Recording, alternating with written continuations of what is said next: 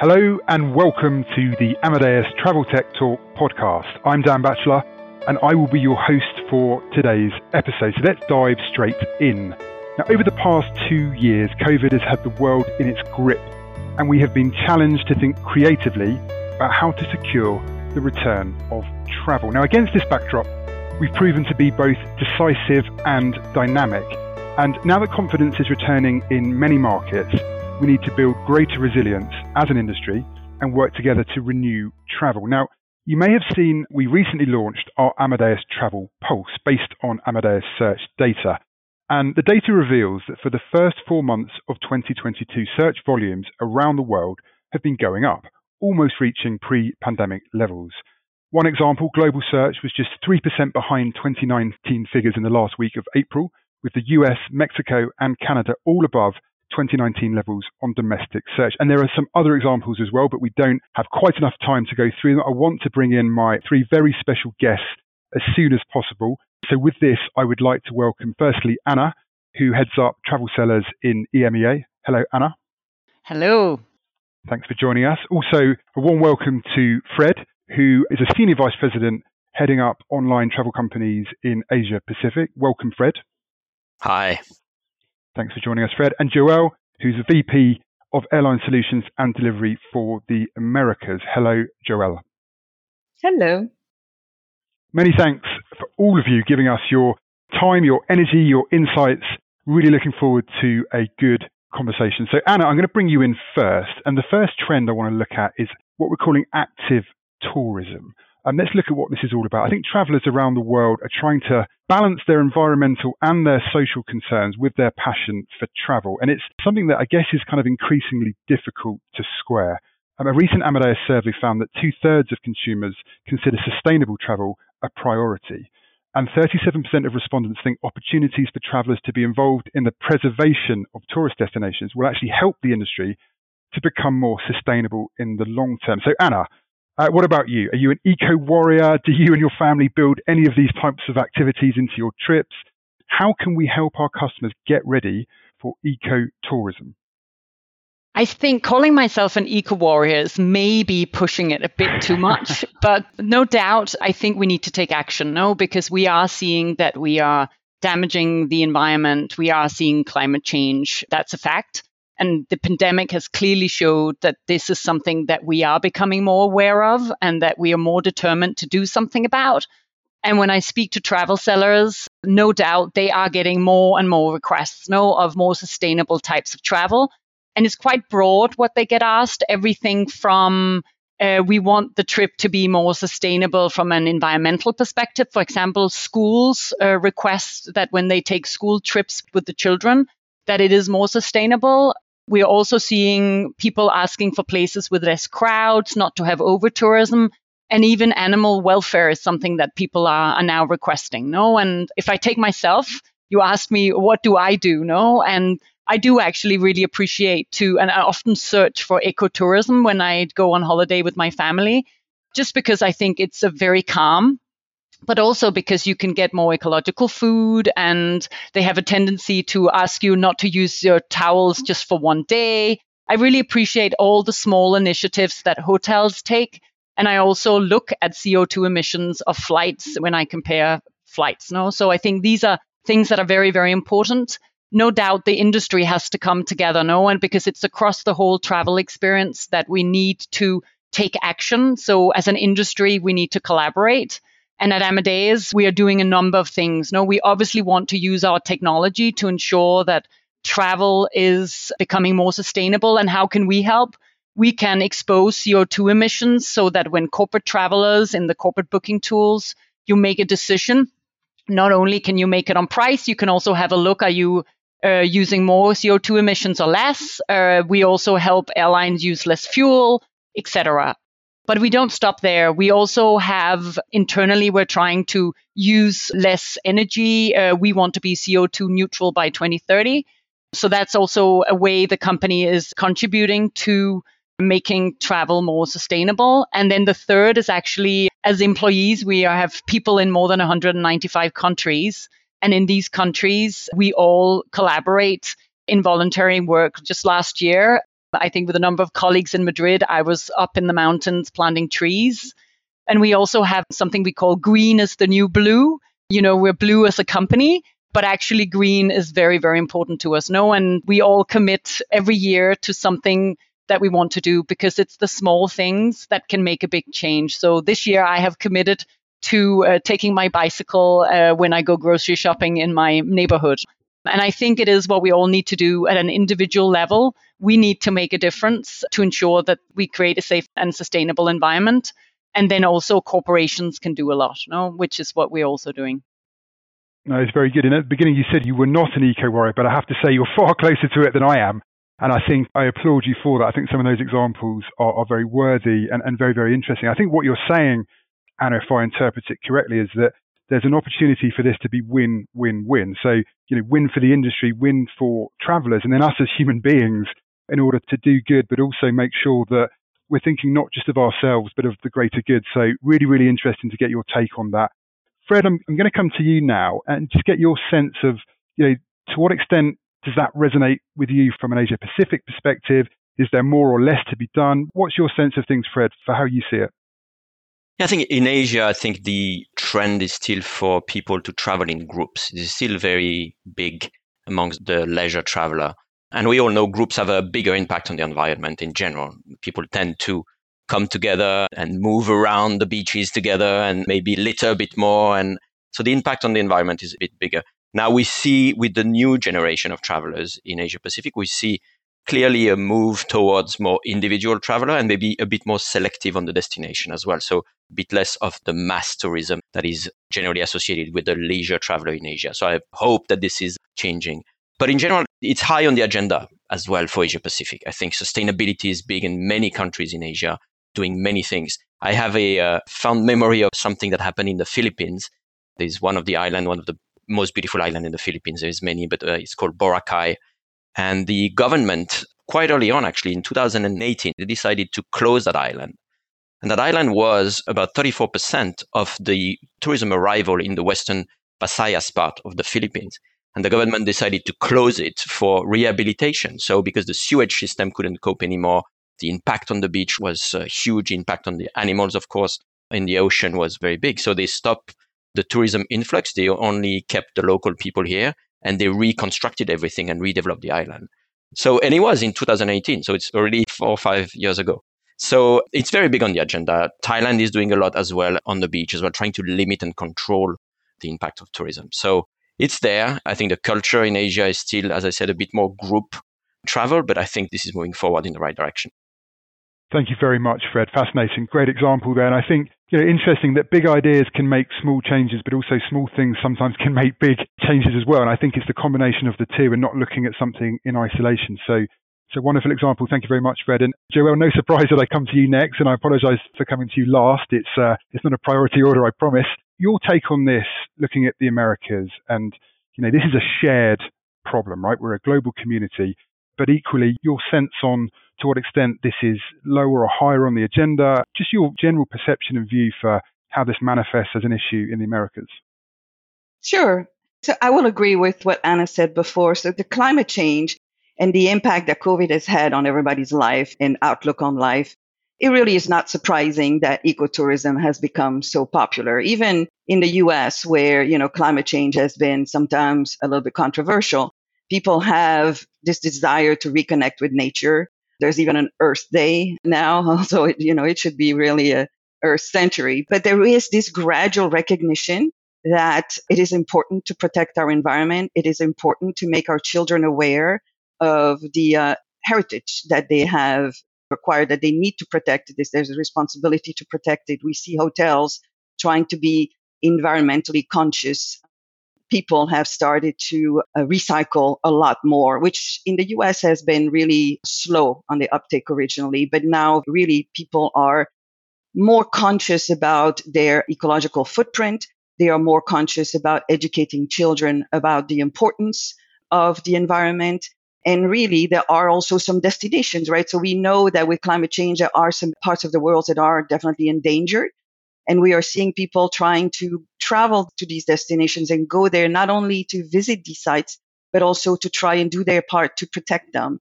And I think that's a really, really nice trend in travel, but also in people's mindsets in general. No, I completely agree. And I think the wonderful thing about travel, but equally the challenge about travel, is that there's so much emotional resonance in the very art or the very act of traveling. So I think when you put it into context, not that any other industry or sector doesn't have the same concern, because we're all humans, we're all party to the same problems in the world. But I think, travel as an emotional vehicle is so powerful. So when you look at climate change and some of the things you discussed, I feel that it's just something which is even more present perhaps in some of our minds. So really interesting to get your perspective on that. Thank you very much, Joelle. So if we move from eco warriors and looking at active tourism to perhaps not a 180, but a shift to looking at business travel, really, really fascinating to get your take on this. And Joelle, I'm going to come to you first now so I don't get told off for putting you third again. Your sense on this. So obviously the pandemic essentially ground, if not all travel, then certainly business travel to a halt. And arguably bigger issues in play, which all of us have felt and been party to over the past 2 years. But the return of business travel has oft been mooted. What does it look like? What does it feel like? What do you anticipate? Are we seeing surprises? Your view on this, Joelle? Sure. So granted, business travel is a little slower than leisure travel to pick up pace. But really, because in the past 2 years, corporations have had to find ways to conduct business virtually, and they have done so successfully. And of course, for 2 years, business travelers have had to cope with the challenges of connecting with their customers from a distance. So that has been established, and it has been established with some success. However, what we are witnessing here is what I will call Zoom fatigue or Zoom meeting fatigue, right? So we have had our share of virtual meetings, virtual ways to connect, virtual ways to do business. But at the end of the day, and I have witnessed that personally, I was at a business dinner yesterday with some customers, and I have to say, nothing beats a face-to-face meeting with customers, a good dinner in a nice restaurant, being able to connect, being able to talk face-to-face and network, also participating in industry events and trade shows where you have this specific ability to network, to maybe for business, the ability to find new sale opportunity or new client prospects that they can not necessarily do in a virtual environment. So I do believe that the flexibility of working from home and working virtually is here to stay. We have noticed that. I think there's also going to be a desire for business travelers to get back on the road and to enjoy these personal connections with their customers. And I've experienced that personally. Interestingly enough, I think I've seen a travel tech survey that signals that a vast majority of business travelers feel that technology is going to help travel emerge stronger for COVID. And that, of course, specifically business travel. And they're counting on tools and specific technologies like artificial intelligence, customer relationship management, online booking tools, but also self-service tools. With COVID and social distance and everything, the use of self-serve tools has increased tremendously. Touchless kiosks, ability to reaccommodate yourself from a cell phone, et cetera, et cetera. So all of these tools are really going to help business travel pick up. And I guess that's really good news for the travel technology industry, right? But again, back to business travel. Businesses are eager to reconnect with their customers. And also another phenomenon. We talk about the great resignation, right? We are seeing or witnessing a level of attrition in companies that, especially tech companies, that is unprecedented.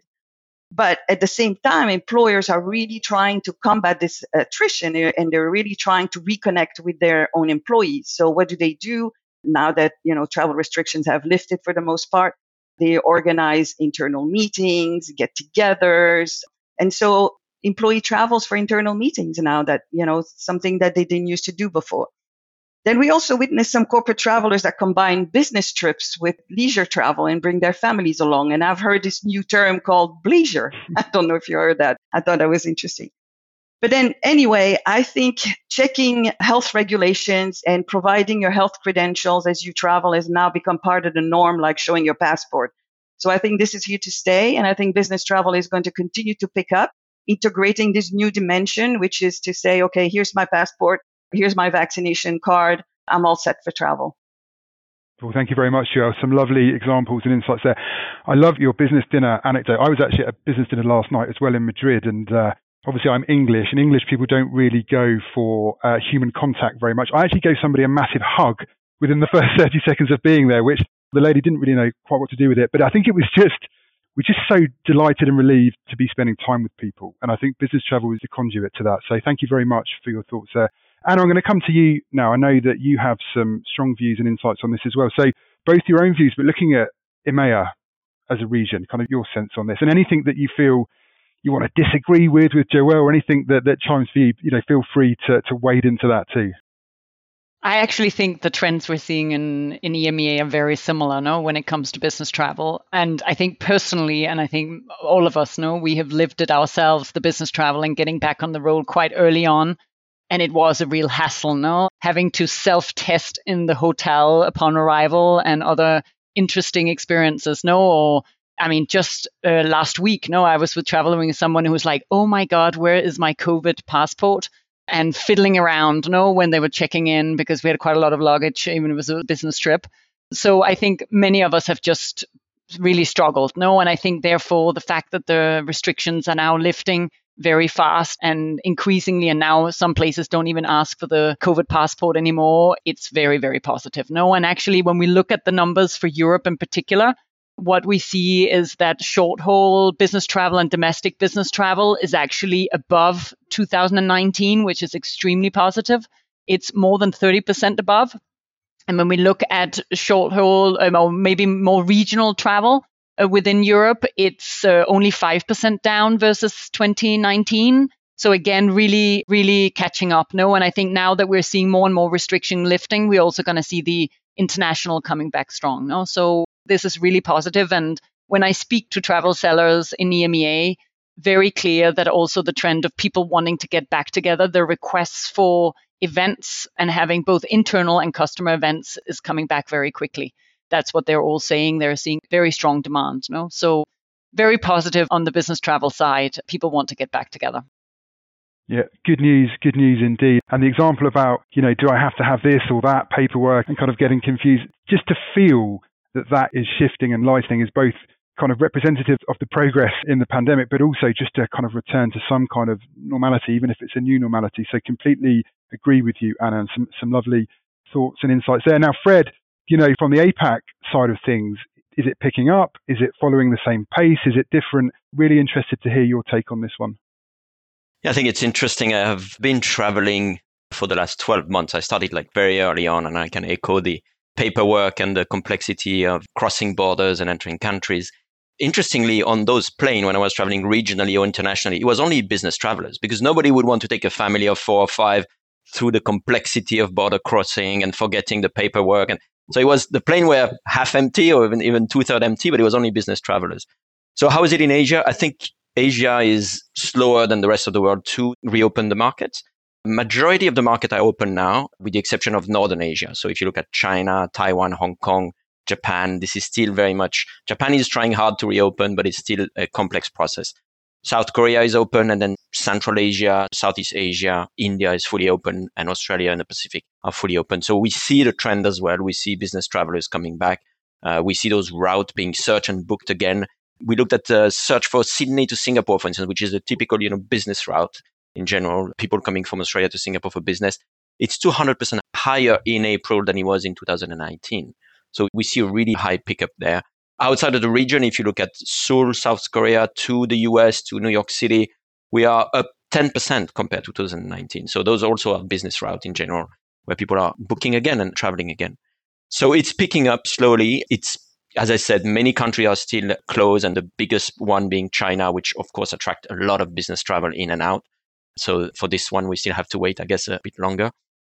And to echo what Anna and Joel said, I think last week we had a customer meeting face-to-face in Bangkok, where we welcomed 40 of our Indian customers.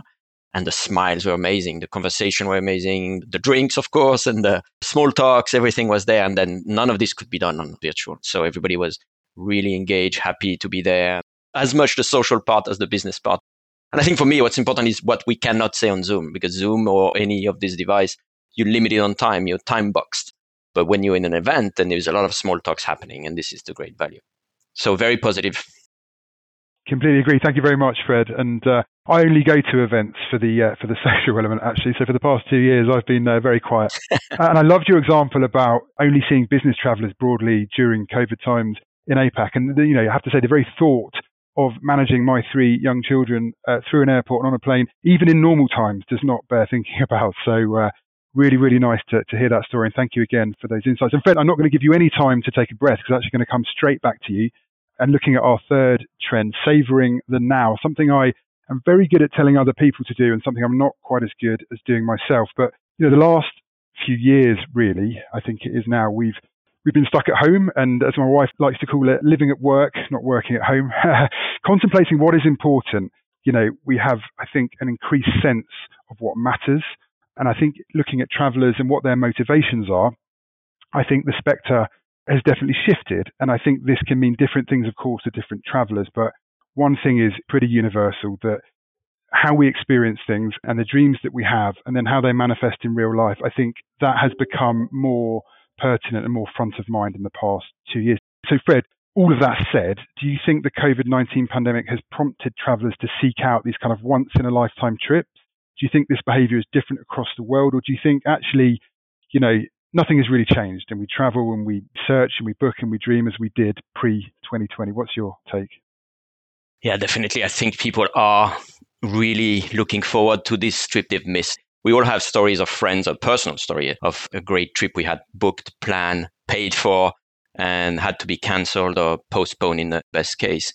And people had to endure, true cancellation process. And we know from our customer, from our travel sellers, that the complexity of the refund processes, the frustrating processes people had to go through. So everybody left with a little bit of a bad taste and a sense of unfinished business now, and wanting to go again and do it as soon as possible. So, and I also think a lot of people took the time to reflect as well on their life in general, and to start thinking deeper on what really is important, what really matters to them, and high on the list comes very often, if you ask people, traveling, discovering new places, of course, sharing with loved one, very special moments, very special places is quite often very high. And people want to do it now. I think there is a sense that, okay, I've been waiting, I want to go ahead. So the dream of a honeymoon trip, the family reunion, it's still very much present, I think. We're not willing to wait any longer. Markets are reopening. It's fueling the rush. People see, of course, that they can go in much easily now around the world. People start dreaming again, and they start planning again. And we see that in our search transactions. So when we look at what's happening in our system and how people search and what they search, we really see a move from what was maybe more inspiration and dreaming and just, browsing the content available into more the shopping. So moving from really into what we call the traveler journey, the traveler funnel, moving down into this, making a decision, shopping and buying. And you see some expected destination or expected search. Like people want to go to New York and see the, cruise around the Statue of Liberty. They want to climb the Eiffel Tower in Paris. They want to go into Las Vegas and see the Strip. But we also see some more unusual things, which also tend to say, people are trying to do something different, to do the trip of the lifetime. We see hiking Everest Base Camp is quite high on the list of people searching for destination. It's something I'd love to do myself, actually. Cruising the Nile River is coming at the fourth search we had in the last few weeks in our system. So we see this around the world. Asia remains typically a very high on the bucket list of people that want to go to Asia, visit Asia, and from Asia, of course, to go back to Europe, back to the US, North America in general. So we see big jump on the year over year of people looking at those amazing trips. And I think, as you mentioned before, the domestic destination is still very high. I think some people are still concerned about those international complex trips.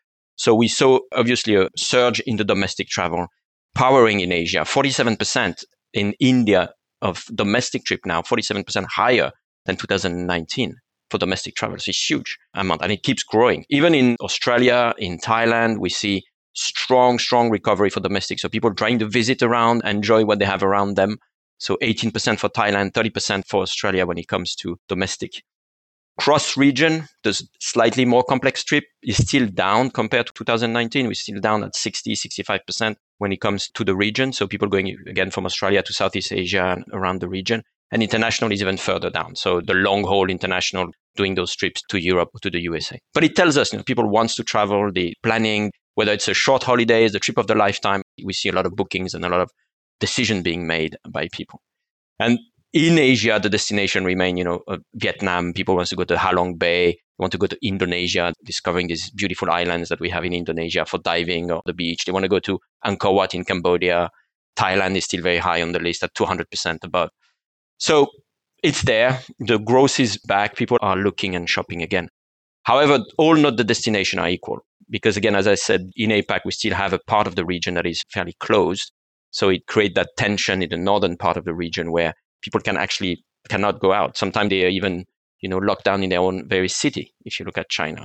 So there is a discrepancy if you look at the region, the north and the south and central part of the region. And people get still concerned about the rule change that can happen from time to time. It's less so now. I think the rules are getting a bit consistent when it comes to crossing border. So people are more inclined to go ahead. The last point I would add is I think it's a global trend. We've seen, of course, high ticket price driven by fuel price and driven by inflation in general. So my only reservation on this, trip of a lifetime is, if the price keep going up as they are, if you look from Asia to Europe, the price is 20, 30% higher than what it was previously. On the ticket, of course, this has an impact on people. And even if they want to spend and revenge travel again, this has an impact. So I think we need to watch that space on the price of a ticket going up, especially on the long haul, and the inflation, of course, impacting people's budget. But in general, yes, the trip of the lifetime is here. People want to discover again. They want to, do that trip that they couldn't do. So it's very much high on the agenda, I would say. Thank you, Fred. And those completely resonated with me, especially when you were talking about the pandemic perhaps giving us all pause for thought and reflecting on what we're doing with our lives and where we want to be. And for a control freak like me, the past 2 years was really, really difficult because the kind of things that you can just do at the drop of a hat where, we were not able to do. So I think things opening up and having that freedom to make decisions and to be able to do stuff really, really, really good. But of course, as you alluded to, there are other macro factors in the background which are affecting pricing, which, limits this and prohibits in a way that perhaps, could not be foreseen. So yeah, challenges still within that opportunity. So Joelle, from your perspective, what Fred was saying there, does that resonate? Does that make sense? Any color you can add from the Americas perspective on this kind of trip of a lifetime and people kind of opening up and taking a big step out there into the world of travel again? Well, actually, what Fred said really, really resonated with me. I find it very, very interesting. And as far as the Americas is concerned, America is on the move, right? This is really what we're witnessing here. Americans have cabin fever. They want to go out. They want to travel. They want to see things. They are tired of being stuck at home. Interesting comment from your wife, Dan, about, living at work also resonated with me. I found that very interesting. I've had this feeling myself. So quality of life has become top of mind. It is really true, specifically in the US, and in the US, domestic travel is up 11% from the 2019 pre-COVID numbers. So really is a real proof that Americans are on the move and Americans want to travel. I'm personally going to take a trip on Sunday. I'm going to Punta Cana in the Dominican Republic with my extended family. And I think it's the first time ever that my grown children are actually willing to travel with me. And we're all going like this, like 7 people. I've never, experienced this before. Usually it's just, my husband and I, or my husband and one child, or, me and one child. But here, this is like a massive move to, hey, let's get together. Let's do something. People realize how fragile human life is. COVID has unfortunately taught us that. So people look at their bucket list. I look at my bucket list in terms of travel, and I'm thinking, hey, you know what? My bucket list is going to transform into a shopping cart. I really want to do this now. Why wait? I want to do this now. I want to see Halong Bay. I want to go to the Maldives and sleep in one of those stilts hotels. I want to do all these things genuinely. Why wait? I can't find any more reasons to why wait. And so everything that Fred said really, really reinforces my thinking that now is the time to travel. Now is the time to get going. Well, thank you, Joelle. And your trip on Sunday sounds a lot more exciting than mine. So if there's any room in the cabin, I'd love to come along for the ride. Anna, final perspective from you on this. I'm sure you've got lots to say on this, knowing you as well as I do, but your sense on this one, Anna. I think we're also seeing it in EMEA, people wanting to do the special trips and the special destinations. And it's so funny, Joelle, that you should say that Maldives. My kids, they're 2 teenage boys, and they were not really very interested in traveling in the last few years. And now suddenly they also want to go to Maldives. And they want to, I didn't even know it was called stilt hotels. I was going to say they want a hotel on top of the sea. They want to see the sea underneath them. And that's one of their dreams. And I was like, wow, even my children are now in this category of wanting to do special destinations. And actually, interestingly enough, I went with them to a travel agency just a week or two ago. And I was speaking to the agent and I was saying, wow, you are really busy. And she said to me, we are inundated in travelers who want to do their trips this summer. It's just unbelievable. And I have to say, as much as I felt sorry for her because she looked a bit stressed, I think the industry, this is just so good news, So I was telling her it might be tough for the moment, but aren't you happy that we're not sitting back there with nothing to do? So I think everybody in the travel industry is thrilled.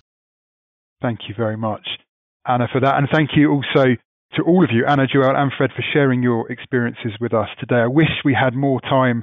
In my job, I do a lot of talking, not a lot of listening, but today I've really enjoyed listening to all of you. Fascinating conversation, great examples, great anecdotes. I think there's no doubt about it, travel is coming back. And one positive to come from all of this, and obviously I'm biased because I work in the travel industry, but the desire to rebuild travel. And if we can rebuild travel better, I think that's something to really aim for and really hope for. And within that, looking after our planet without it sounding too trite matters. And COVID has allowed us to both take a step back, but be more conscious and I think take more responsibility for the things we do and the choices that we make. So I'm excited about what the future holds. And I would like to say on this point, thank you to our audience for listening. Also, to stay up to date on the latest news from Amadeus and to catch the next episodes in our series, do check out the wonderfully titled Insights section on our website or follow us on Spotify or Apple Podcasts. Until next time, thank you very much. Goodbye.